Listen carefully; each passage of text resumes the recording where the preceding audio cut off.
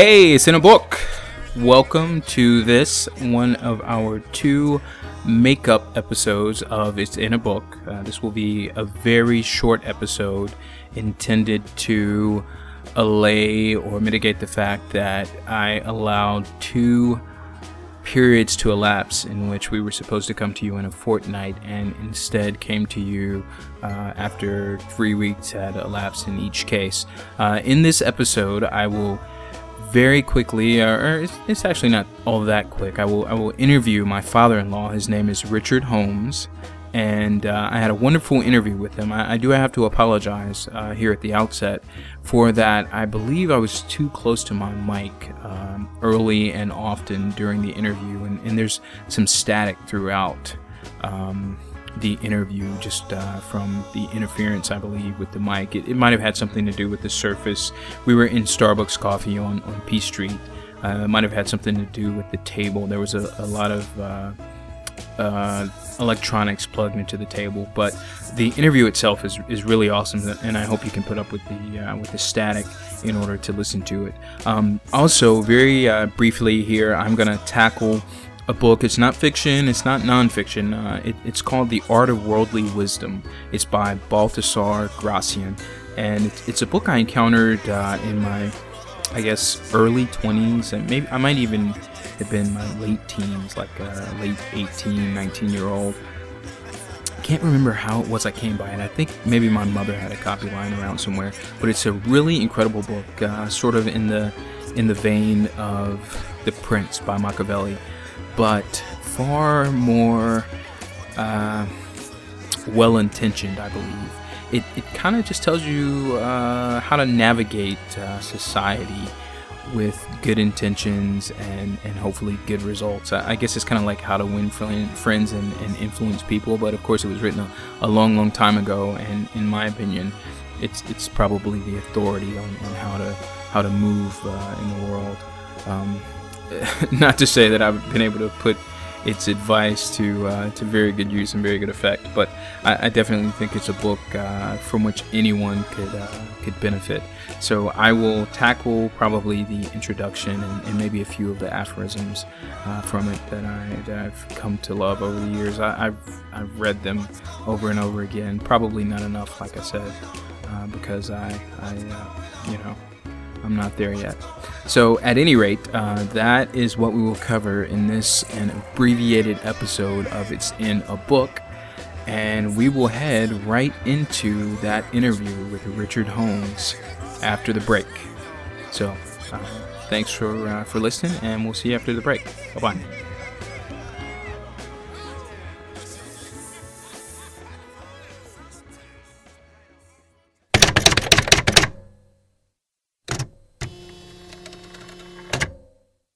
Okay, so our interview this fortnight is with my father-in-law. His name is Dick Holmes.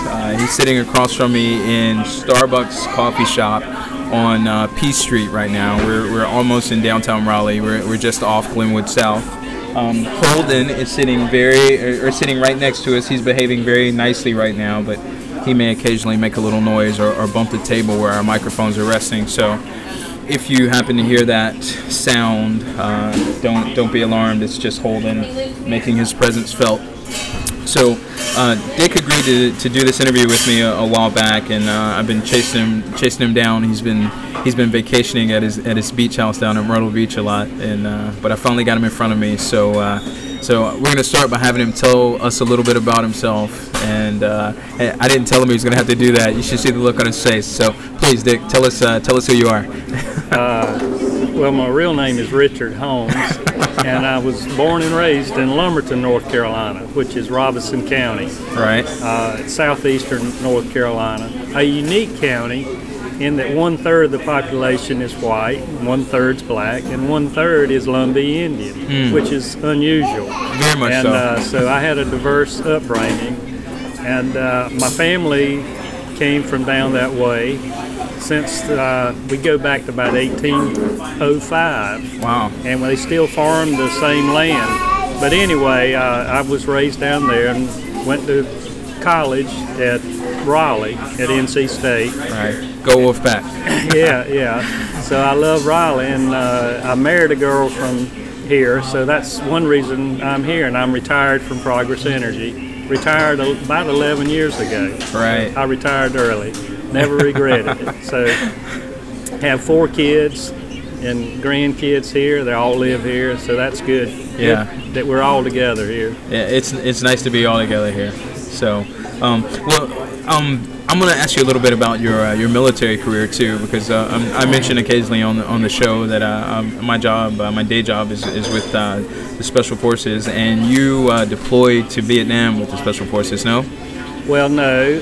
Well, I was attached. I joined the Navy to keep from going to Vietnam, and ended up going twice. But my second tour, I was attached to. I think it was the 5th Special Force. It was the 5th or 7th Special Forces group building airstrips at their little air camps along the Laotian border. And the camps were about the size of a football field, but they all had dirt airstrips. And the CBs, I was in the Navy CBs. Right. CB stands for Construction Battalion. It's nothing like the Navy. Right. And our motto was, we build, we fight. So, but we put down metal matting at these Special Forces camp airfields. Right. Yeah. Now, what kind of planes were they riding into those? They were C-130s could land on some of them, but mainly they called STOLs, short takeoff and landing. Small planes, and the I think it was the C-123s, which was 2-engine aircraft, cargo aircraft, and also a smaller plane called the Caribou. Right. And I jump out of one of those STOLs most of the time now, a CASA, which I'm sure they probably weren't using back then. I probably should know more about military aircraft, but I don't. Well, the CIA would come in, usually had the STOLs. Right. And Air America was their airline, quote, airline they call it. Right, Air America. But they'd be civilian clothes with their machine guns, and we knew they were the CIA. Yeah, that sounds pretty glamorous, pretty neat. I mean, as glamorous as any of that stuff ever is. Always sounds way more glamorous. So, cool. Well, Holden is scrumming a little bit right next to me, so we'll get right into the interview. And just a few minutes ago, I told you the 5 questions I'd be asking you, with the exception of warning you that you would have to tell us about yourself. Yeah. So we'll get right into the first question, which is, how do you find the time to read? It's very difficult to find time to read. You figure when you retire, you have all the time in the world, but if it's a beautiful day, I look at reading as a waste of time if it's pretty, because I've just got too many things I want to do otherwise. So I read at night when I go to bed. People won't believe me, but I go to bed around 9 o'clock. I believe you. And I'll read an hour to 2 hours. So that's when I do my reading, is at night. Yeah, that's pretty awesome. I wish I had the discipline to do that. Lately I've been watching Heroes every night instead of reading, so it's pretty terrible. Cool. Well, the second question is, how do you decide what to read? So tell us a little bit about that. Well, when I was younger, I used to read books. And now you might call me, now I still read books, but now you can call me a magazine reader. So many there must be thousands of different magazines. So I get several magazines. Like I get Archaeology, which is a big magazine. I get Fortune. I get Time magazine, which is very good. I get the Smithsonian. I get your hand-me-down Times. I give you my old Times. The Smithsonian, and another, I like Archaeology, and there's another one, Biblical Archaeology, which is very interesting. And get several other magazines also. Woodworking magazines that I read. Do you get This Old House? Because I know I've ended up with a copy or two of that. Yeah, it's pretty cheap, so I get it. I'm actually having like a huge magazine problem right now. Has Kissy told you about it? This kid comes to our neighborhood. If a kid ever comes to your neighborhood selling magazines, shoo him away. I mean, and when I say kid, I mean this guy probably looked like he was in his early 20s. but the company is called Entrepreneur Sales, and I write this kid a check for almost $300, you know, Good for like, Lord. well, I mean, but it's like 3 years worth of magazines, you know. He gives you this whole spiel about how you're helping him out, you know, by buying the magazines and how, you know, it's keeping him off the streets and everything. And I should have been more attentive. He was wearing like, you know, $120 sneakers, and he was pretty well dressed and everything, you know, but I had just moved into the house. Dad and I were doing some work in the garage, and I was trying to essentially, you know, help him out and also get him out of my face at the same time because I was busy. So I write him this check. I didn't tell Kissy about it. And so she sees it in our checkbook, and she's like, "You spent $300 on magazines?" She was furious, but, you know, she wrote it off, and the magazines never came.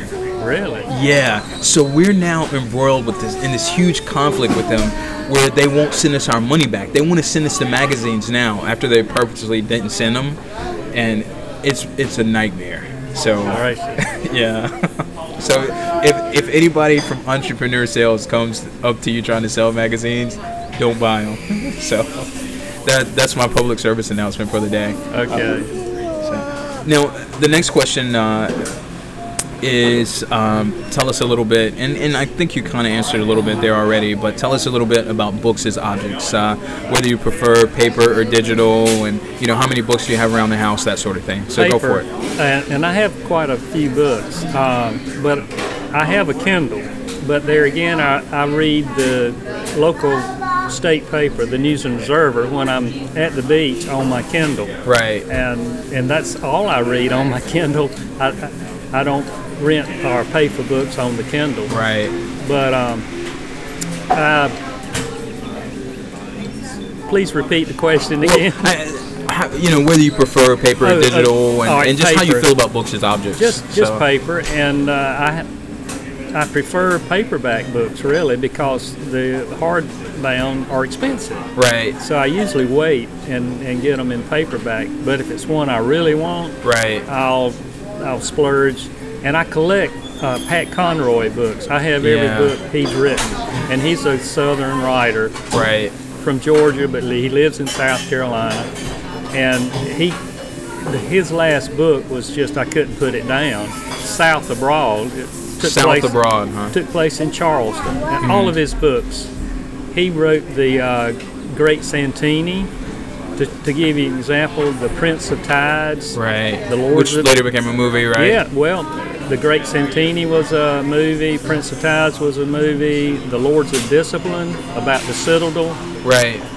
Was that one a movie too? Yeah, that was a movie. So he's done real well, and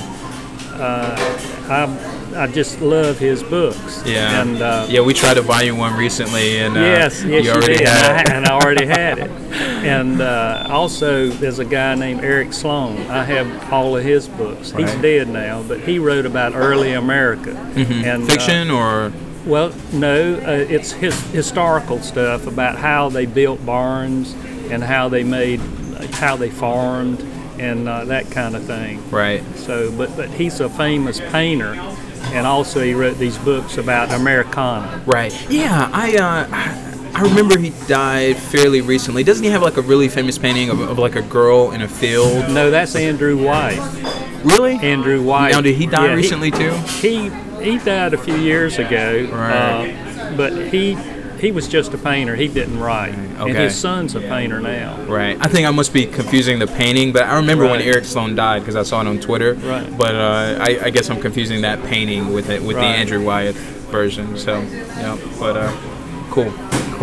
Well, anything else you want to say about books as objects? Well, it's funny when I'll run through spells. Like when I got home from Vietnam, I read about every book. Now I don't read fiction. I read nonfiction. Right. With the exception of Pat Conroy. Except for Pat Conroy. You're right. And but I read pretty much nonfiction. And I got on a Vietnam kick. And I bet you I read 20 paperback books, nonfiction, about Vietnam. Right. And then a few months would go by and I got on the Mafia kick. And I bought, I bet you, 25 paperback books on the mafia. It just fascinated me, this group of people. Yeah. About how smart they were, but how ruthless they could be. Right. And then my last big kick was the Holocaust. Mm-hmm. I read a lot about that, and that I wish I hadn't, because it chilling, I'm sure, and upsetting. Yeah. How people could treat other people that way. Right. But it's fascinating about how people, ordinary, I'm talking about, some of them were talking about German. Right. They gave a little biography of all these people who were executioners of it just wasn't Jews, it was gypsies, even Romas. I got in trouble for using that word one time. That's a derogatory remark. Gypsy. How ordinary people could kill thousands of people. Right. And I'm talking about school teachers. Wow. Insurance salesmen. One was a carpenter. Wow. But they joined the SS, the German SS, and became members of an execution were squad. They conscripted into these squads? I mean, did they join the SS not knowing they were becoming executioners? They volunteered to become executioners. Well, they had execution squads, but the regular German army was not known to execute people like the SS. Right. They were separate, kind of, but even they were army, but SS were the mean guys, so to speak, the cruel guys. But the ones in the regular army who were ordered to execute people, it bothered them. Right. They had, some of them went insane because there were letters written of commanding officers home saying that some of my men just can't handle killing people. Executing. Understandably. So, wow. Yeah, well, hopefully never again. At least, not like that. I mean, there's similar atrocities now, but... Well, I'm not on a kick now. So I haven't picked anything yet to take its place. Maybe, I don't know. Well, I am. I bought a book. The Pat Conroy book y'all gave me, I returned, and I got one that this interests me. It's Don't shake my table. A day in the life of a 13th century England, the medieval times. I've always been fascinated about how they live. Right. Their hygiene, their food. Their lack of hygiene? Well, yes. Their food, what they did for fun, how they spoke, the social levels. And I'm reading that right now. Yeah, so maybe that's going to be your new kick? It might be my new kick. Right. Now, the show Downton Abbey, that's after the time you're talking about, right? Oh, that's World War I, the turn of this 1900s. Okay, right. So it's too late to fall under that. Way too late. This is the 1300s. Oh, wow. Yeah, that's really old. Medieval times. Okay. Sweet. Okay. Well, the next question, everybody's favorite question, is what is your favorite book of all time? So let's hear your thoughts on that. Well, I'd have to say that it's one of my most recent books, and I read it maybe 2 or 3 years ago. Pat Conroy's South Abroad. And it was very few books can I not put down and go do something. I read that book as fast as I've ever read a book. I just could not put it down. And I'd read it during the day, which tells you that it was fascinating. Right, because you could have been outside doing something else. And it has not been made into a movie, and that boggles my mind. Since most of his books have. Right. Kind of like Nicholas Sparks, who's from Newbern, who writes all these chick books, which are good. I like a lot of them. Okay. So that was my best book. It's just thrilling, and it's about the South. Without any spoilers, what's the gist of it? What's the main? Is it something that could readily be made into a movie? Well, it's yes. It's about these young kids who went to high school in Charleston and all, and one of them's gay, and one of them's black, and one of them's white, and about how he had a paper route delivery around Charleston. His parents were kind of strange. And it's about their life when they became in their 20s and 30s, and they rescued a friend in California, but one of them's dad was like a serial killer. Whoa! Turned out Right. And that was in it, and it's just fascinating. Yeah. One became a movie star. One of their friends. One of the right in the book. Yeah, and her father was the serial killer, and it was just fascinating. Right. Wow. I'll have to check it out sometime. Believe it or not, I've never read a Pat Conroy novel. So. Well, he's good. Next time I'm at your beach house, I'll pick one up, and I'll start with that one. Yeah. So. Cool. All right. Well, that brings us to the last question, which is, what are you reading right now? So. Well, like I said, the magazines that I read every night, plus the historical book on medieval times. Right. A day in the life of a medieval person. Yeah. And it's just fascinating. You think about those times, but you don't really know. What did they get up in the morning? What did they do? Did they marry? It talks about marriage. It talks about religion was just big time in the 1300s. The church. Did they get up and go to church all day, essentially? Or? Well, no. The religious authority did everything. Pretty much ruled everything. So it was like the priest and the police all in one? Yes, kind of. Right. Yeah. And since then, religion has gotten less. And the Catholic Church was a big deal in England, and the king, I forgot, Henry the something, kicked them out. And right. Yeah, they were essentially almost like another arm of the government, right? Yeah. Exactly. Well, they said it's like was a stool. They had the peasants, they had the religious leaders, and then they had the ruling class. Right. And that was it. Yeah. Wow. So, and then I guess eventually the merchant class came along, and blah blah blah. Right. So, yeah, it sounds interesting. So now, about this lack of hygiene. I mean, you always hear like people didn't like to bathe back then. Like, how did that go, or how does that go? Well, that's true. They were talking about how women would wear these leather corsets, and they would literally rot. Sometime on them. Yeah. Wow. And they'd change them, and but they wouldn't bathe. Their clothing wouldn't be washed often, and things changed after a while. But I don't want to the book gets into the real hygiene stuff, and I won't get you don't want to talk about that here.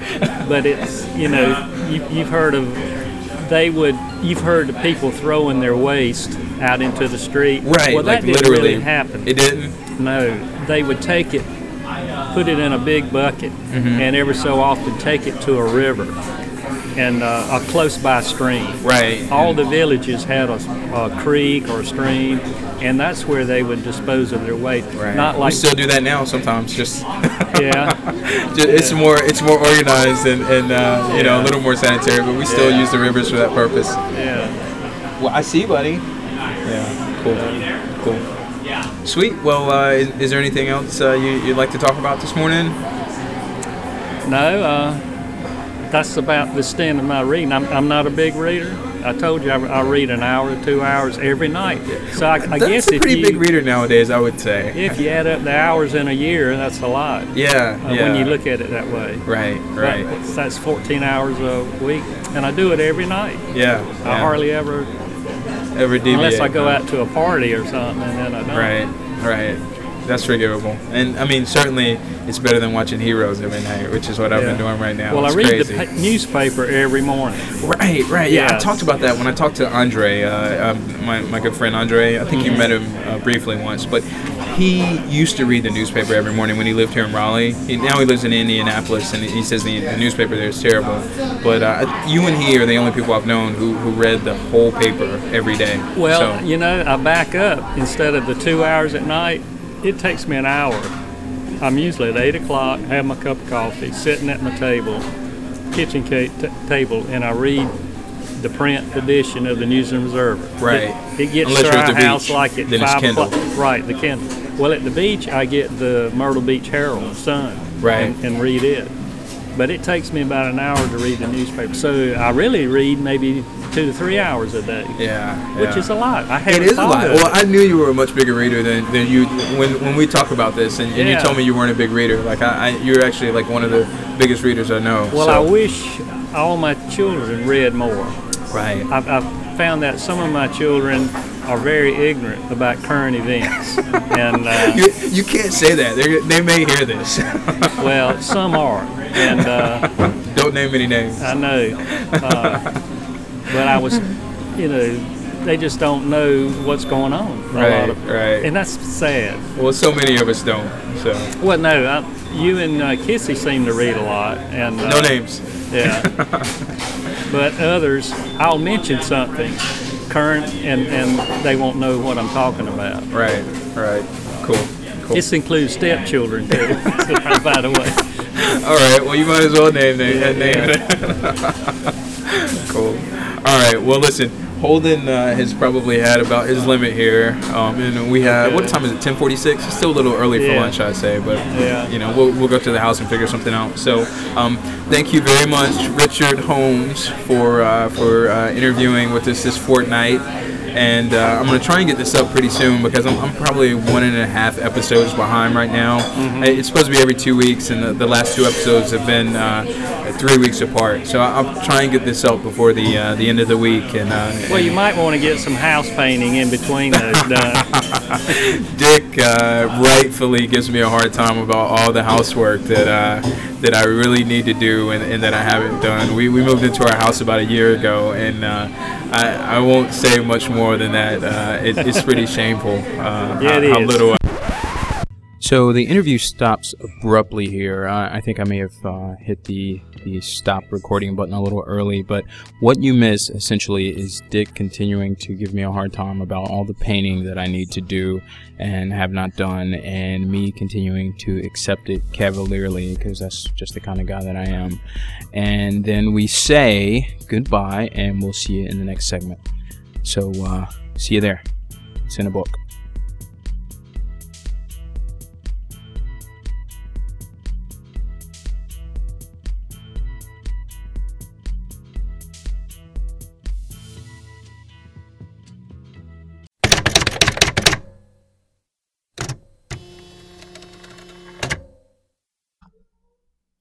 The Art of Worldly Wisdom by Baltasar Gracian. Translated by Joseph Jacobs. Shambhala Pocket Classics.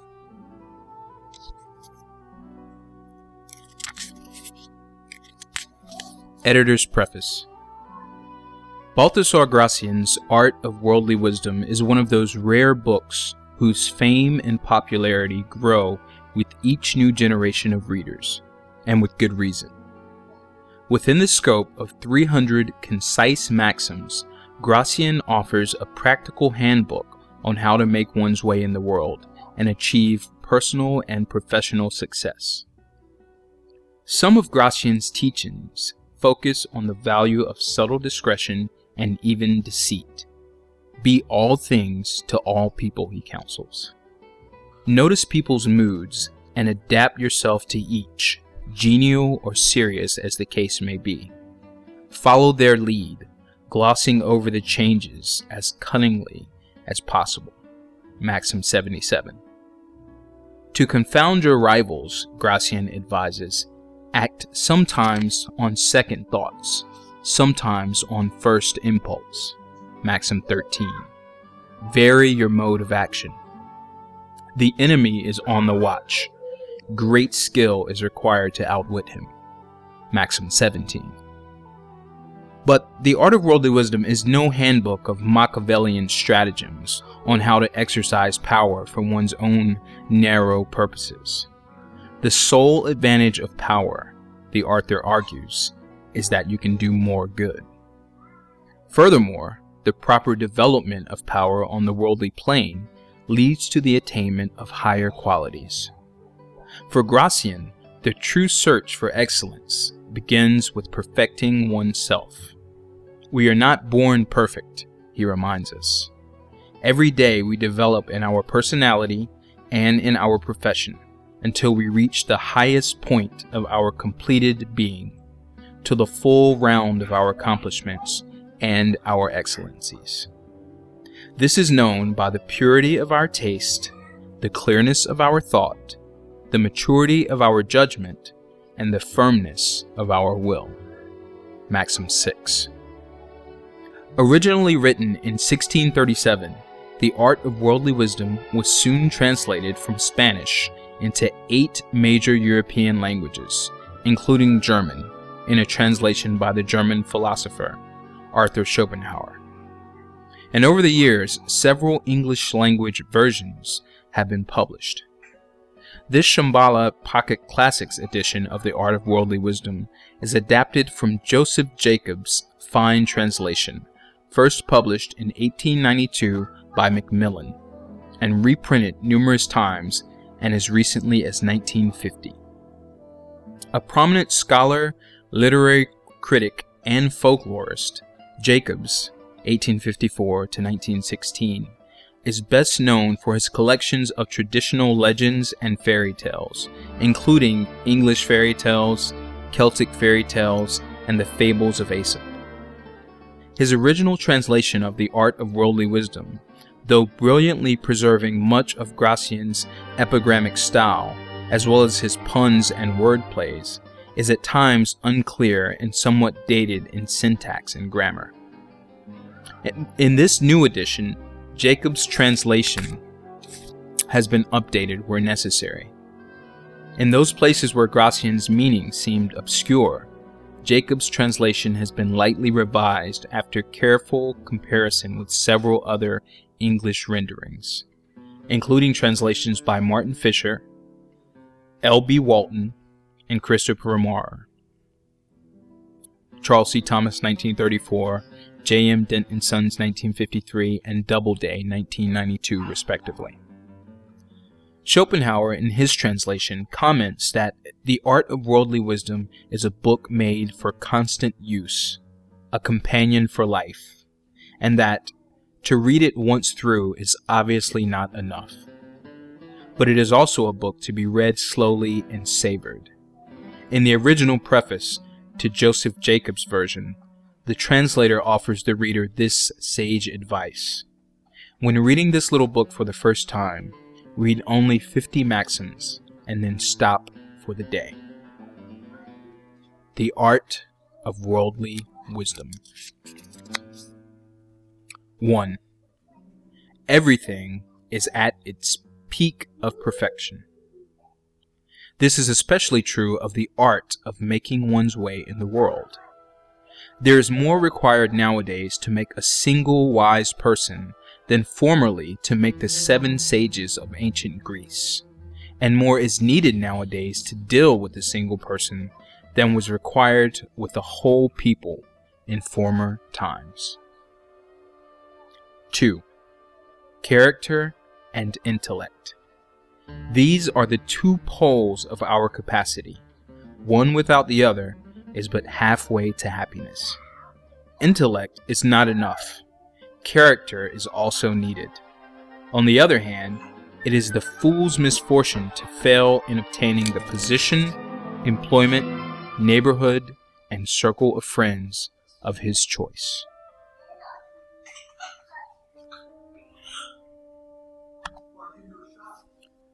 3. Keep matters for a time in suspense. Admiration at their novelty heightens the value of your achievements. It is both useless and insipid to play with your cards on the table. If you do not declare yourself immediately, you arouse expectation, especially when the importance of your position makes you the object of general attention. Mix a little mystery with everything, and the very mystery arouses veneration. And when you explain, do not be too explicit, just as you do not expose your inmost thoughts in ordinary conversation. Cautious silence is the sacred sanctuary of worldly wisdom.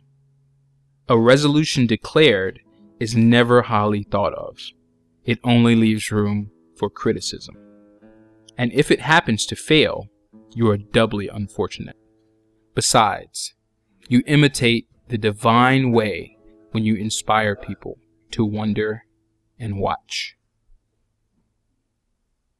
4. Knowledge and courage. These are the elements of greatness.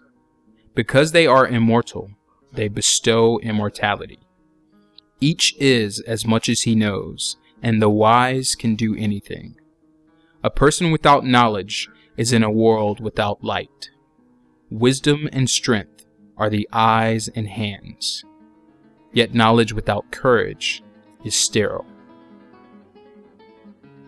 5. Make people depend on you. It is not he that adorns, but he that adores that makes a divinity. The wise person would rather see others needing him than thanking him. To keep them on the threshold of hope is diplomatic. To trust to their gratitude is boorish. Hope has a good memory, gratitude a bad one. More is to be got from dependence than from courtesy. He that has satisfied his thirst turns his back on the well, and the orange, once squeezed, falls from the golden platter into the wastebasket. When dependence disappears, good behavior goes with it, as well as respect. Let it be one of the chief lessons of experience to keep hope alive without entirely satisfying it, by preserving it to make oneself always needed, even by a patron on the throne. But do not carry silence to excess, or you will go wrong, nor let another's failing grow incurable for the sake of your own advantage. 145. Do not show your wounded finger, for everything will knock up against it. Do not complain about it, for malice always aims where weakness can be injured. It is no use to be vexed. Being the butt of the talk will only vex you the more. Ill will searches for wounds to irritate, aims darts to try the temper, and tries 1,000 ways to sting to the quick. The wise never confess to being hit, or disclose any evil, whether personal or hereditary. For even fate sometimes likes to wound us where we are most tender. It always mortifies wounded flesh. Never therefore disclose the source of pain or of joy, if you wish the one to cease and the other to endure. 230. Open your eyes early. Not all who see have their eyes open, nor do all those see who look. To come up to things too late is more worry than help. Some just begin to see when there is nothing more to see. They pull their houses down about their heads before they come to themselves. It is difficult to give understanding to those who have no power of will. Still more difficult to give power of will to those who have no understanding. Those who surround them play a game of blind man's buff with them, making them the butts of jokes. Because they are hard of hearing, they do not open their eyes to see. There are often those who encourage such insensibility because their very existence depends on it. It is an unhappy steed whose rider is blind. It will never grow sleek. 231. Never let things be seen half finished. They can only be enjoyed when complete. All beginnings are misshapen, and this deformity sticks in the imagination.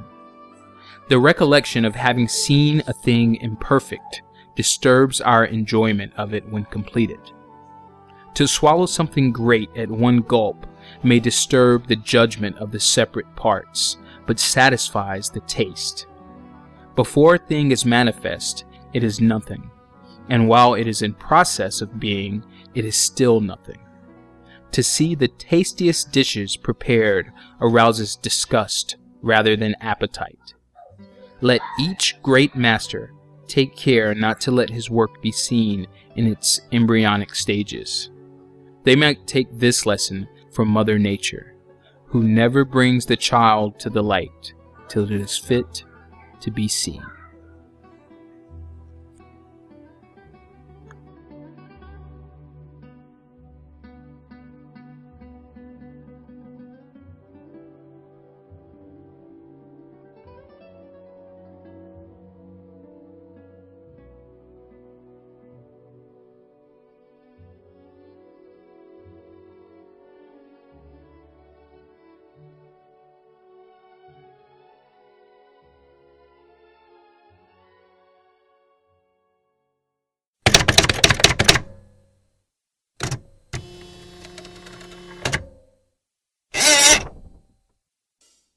Hey guys and gals, thanks for listening to this, our abbreviated makeup episode of It's in a Book. I apologize once again for the sound quality of the interview with Richard Holmes. It was one of my favorite interviews thus far, and I'm really disappointed that something crazy was going on with the mic. I can't really explain it. Everything was set up just as it should have been, and something went wrong. I'll just have to be doubly careful next time. As dry as it may have come across, the Art of Worldly Wisdom by Balthasar